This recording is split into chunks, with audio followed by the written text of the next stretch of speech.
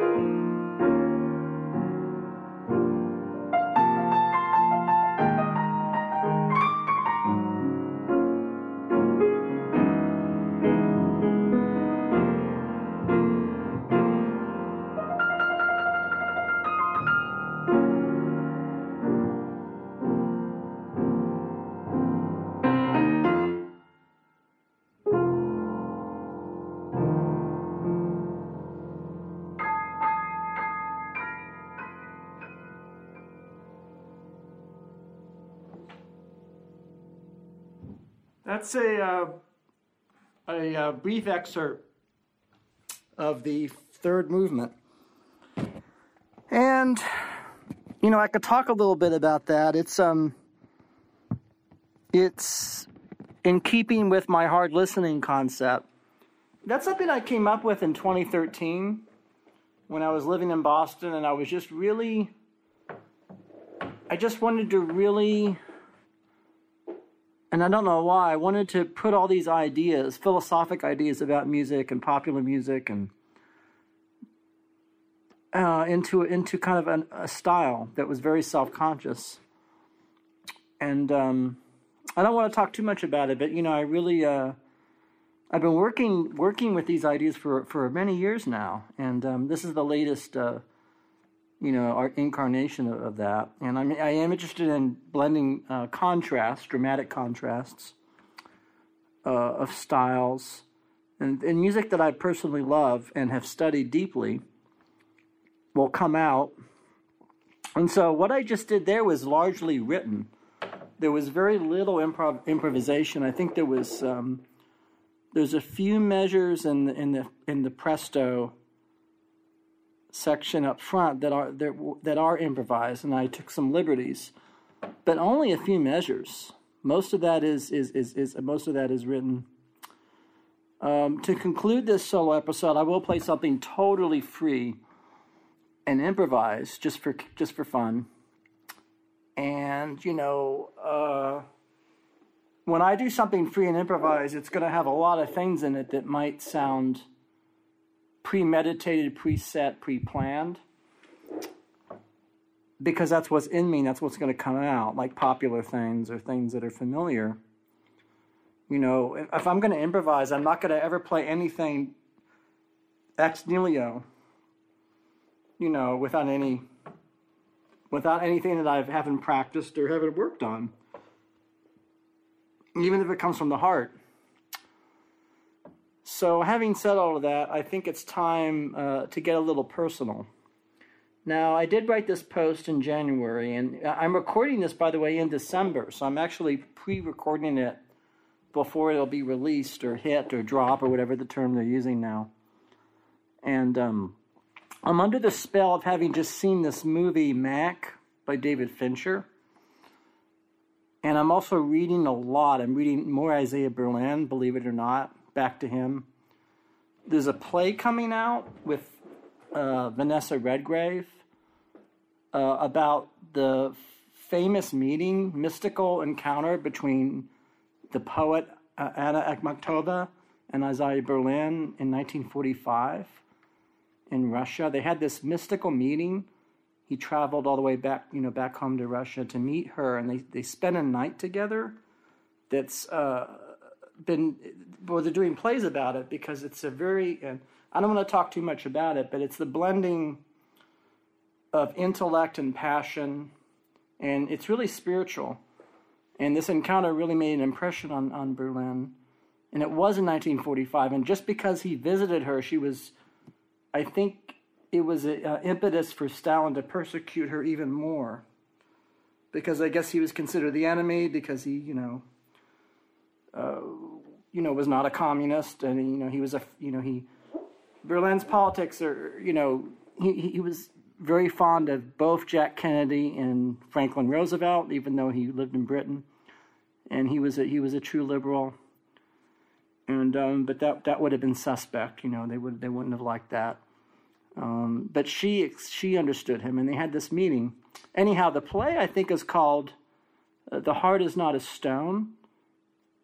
I think that's the title, and I don't have it. I'm doing this all from memory. I don't have the author's name in front of me, but investigate that. So I'm under the spell of this movie, and this movie just knocked me out. Now, why did it knock me out? Is it the most truthful movie ever made about 30s Hollywood? No, it isn't.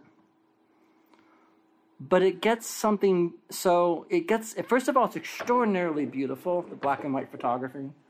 And Gary Oldman is a screenwriter, and Amanda Seyfried as this actress is just so beautiful. And the dialogue, and it's so well done. This thing was made in 2020.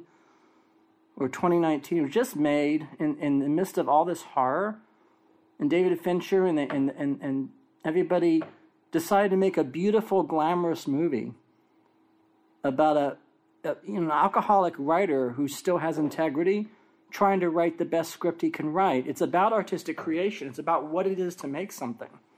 That's the subject of the film. The film is not about Citizen Kane or Wells. And in other words, it's not about whether we should like them or not like them.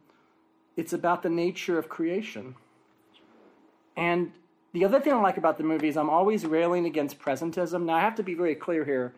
Presentism is, we all are presentist.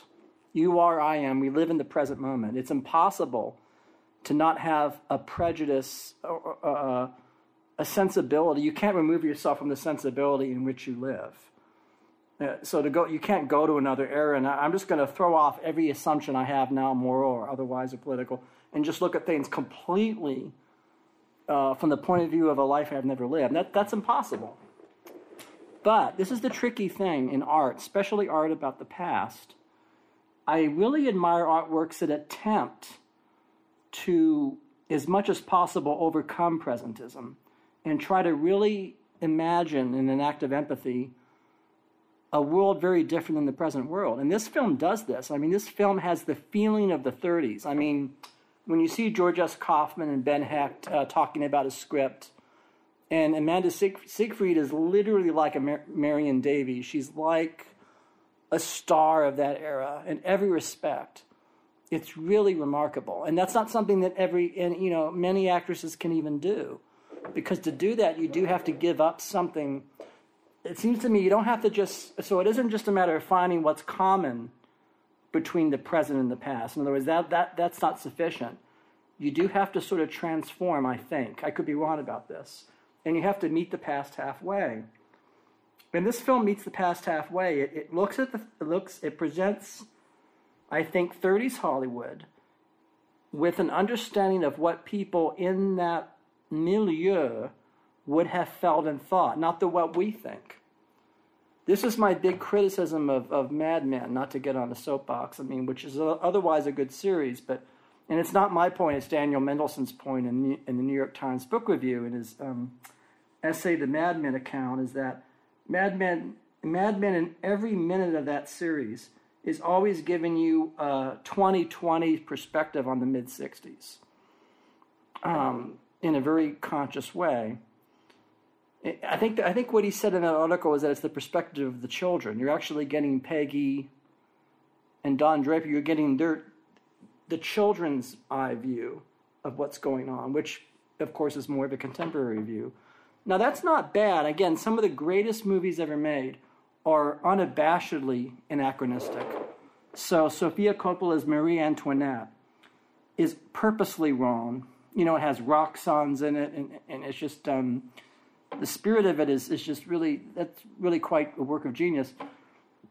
Or Kelly's Heroes, where you have Donald Sutherland playing a hippie in World War II. It's absurd, but it's purposefully presentist. In other words, it's purposeful. The people that made Kelly's Heroes will have the general in World War II have blonde hair and talk about bad vibes. It's a hard thing to do. It's similar to what I do in my music, because in my music I'm always putting things. I'm often trying to create the effect of eroding time or eclipsing time. Not that I think time is unreal. I do think time is partly real. I also think it's an illusion. I think the metaphysicians that talk about how time really isn't real all the way down are correct. It's a convention, and it's useful for some things, and it's useless for other things, But I didn't mean to go on and on, but I was really inspired by this film, this beautiful black and white movie about 30s Hollywood, and corruption versus integrity, and there's socialism in it.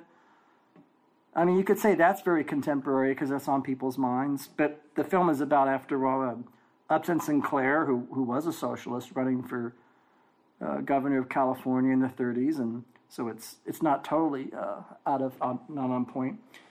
Anyhow, I've said too much about that. But, I want to say a few words about the guests on my show. I've been doing this show now for a year, I think, over a year. And every single guest that's on my show is totally unique. And I get so excited, and this is going to sound very cornball, but if I have an appointment with a guest, I am so excited, like suspenseful, so, like the kind of excitement like I think great things are going to happen. Because I want to hear their stories. I'm excited to hear what they're going to say. And I don't care a whit whether what they're going to say is something I'm going to like or not, or agree with or not. I'm just interested in having the space that they could come in, whoever they are, and whatever they've done, by the way. Because I have all kinds of people on my show, from the famous to the I don't think I've had the infamous yet, maybe, I don't know, or the unknown. Doesn't matter. They're all, in that sense, equal. Because they have something to say. And I'm interested in them having their say without me and I suppose that I don't always live up to this because I have my own opinions. I've got my own, of course, I have my own biases that'll come through. But without me or somebody else, interrupting that flow. So what happened is right before I started this podcast with Laurie Jill Strickland, who is just an extraordinary person. I wouldn't be doing any of this if I did not know her. That's a whole other story, but and it's a good story, but I don't want to get too far afield. But making something like this podcast is a lot of hard work, and I did this at one of the most, you might say, not inopportune, but unlikely of times. I mean, in 2017, I had a job, a 35-plus year job position with the family business that my father had started and my mom. And my father died, and the business ran into deep trouble unbeknownst to me. I did not know about this. That's another thing that was kept from me. And then this weird company took it over and just fired me. I know I was told I wasn't supposed to say that word or put it that way, but I'll be a little blunt and say it was fired. I didn't know where I was going to go and what I was going to do, so that happened.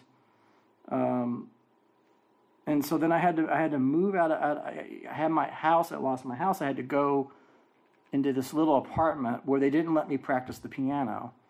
So I had to rent a space to practice because I'd always been able to play piano without disturbing a lot of people. And in this case, I was in this apartment and my neighbors didn't want me, and they didn't want me practicing at noon during the day. They were complaining. I purposely said, I'm not going to do it at night. It was a whole mess. And you know what I did? I rented a studio space. And I recorded my hard listening album, my second one. I rented a studio space, and I said, I'm going to start practicing even more that I can't practice. And I go in there for hours creating these compositions. And I started doing piano recitals in Boston in 2016, 17. But then, that got disrupted. I ended up here in Weaverville, North Carolina. I'd love to do a whole show on the cultural differences in that. But in the midst of all this, I got a diagnosis from a psychologist of autism, or as she referred to it, Asperger's syndrome. Now, I don't know if you've ever taken this psych test. It's the most rigorous, sometimes laborious, ego-shattering, humbling, honesty-inducing test you could take, because it was designed by scientists over many years. And they look at reflexes, they look at the first things that come to your mind, perception, association, cultural knowledge, a little bit of literacy, IQ is part of it, motor skills. It's like a 15, 16-hour test. You do it in 2 days. And I got into my head to take this test because I always knew that I had problems in the world and problems with people. I know I can play the piano. I know I can think. I know I can write. I know I hope I can be a good friend. I can be honest. But those alone are woefully insufficient. I learned at age 50 or 49, or they're important but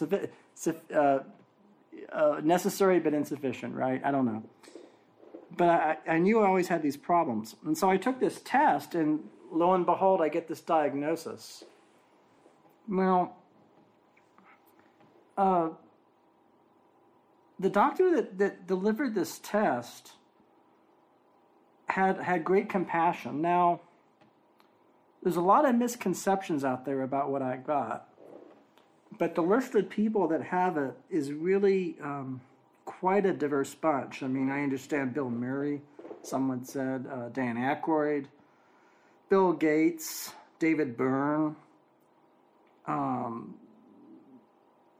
Dan Aykroyd, Johanna, there's a whole bunch of people. Robin Williams, the late Robin Williams, and then historically Vladimir Nabokov.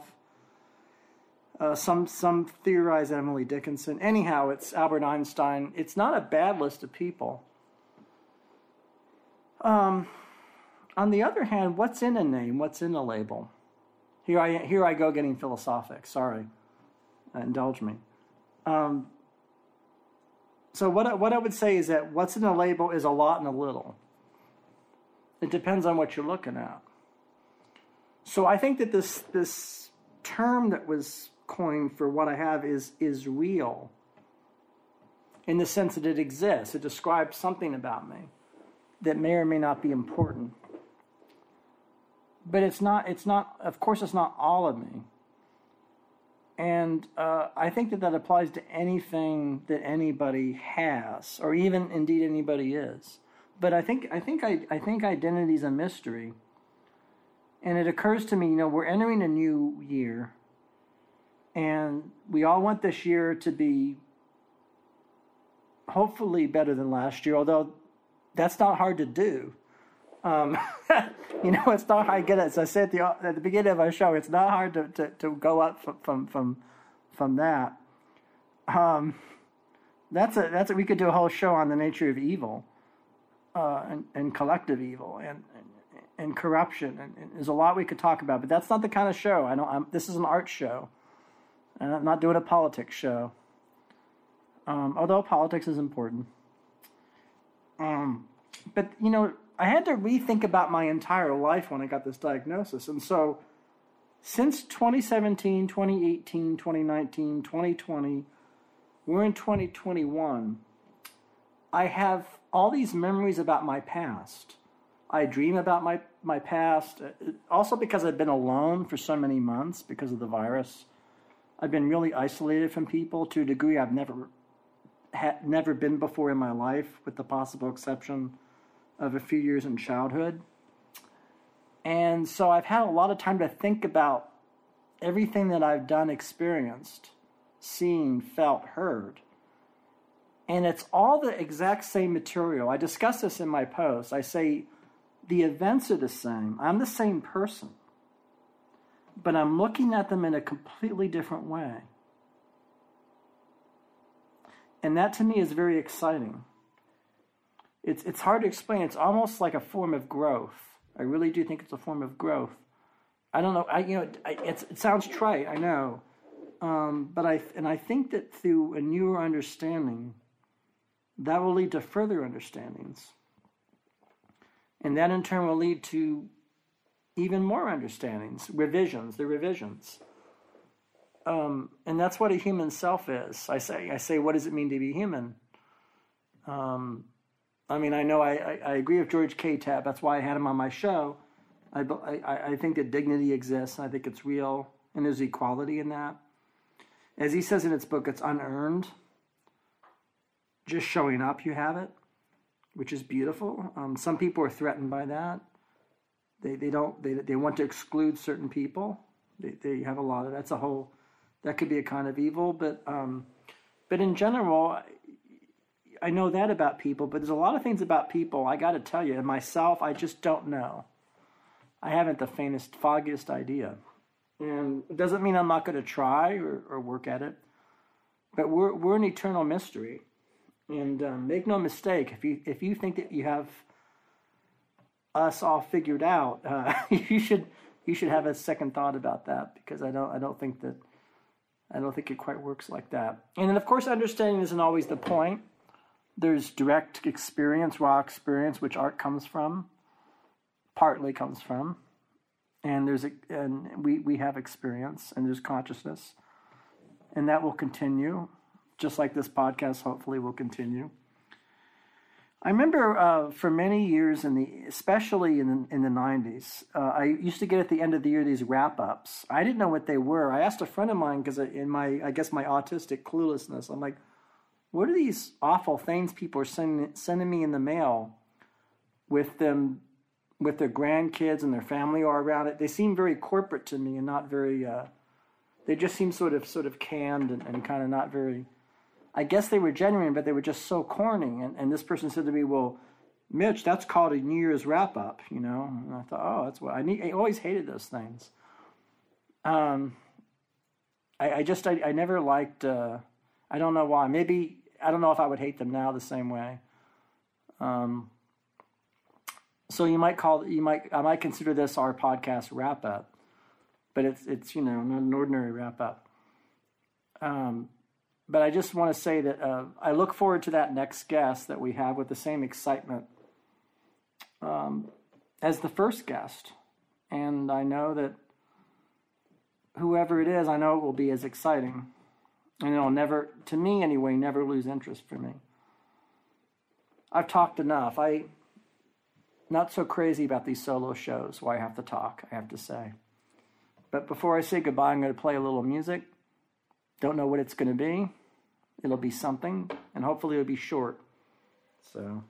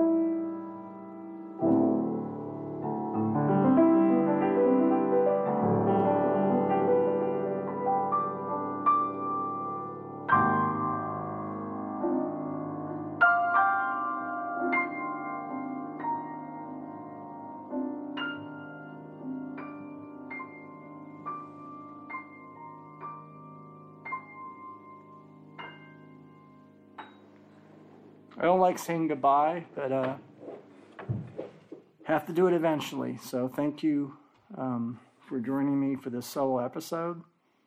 And next episode we'll have a guest. Thank you. I hope this new year has some good in it. Thank you. I don't like goodbyes, so I'll see you soon, folks. Thank you.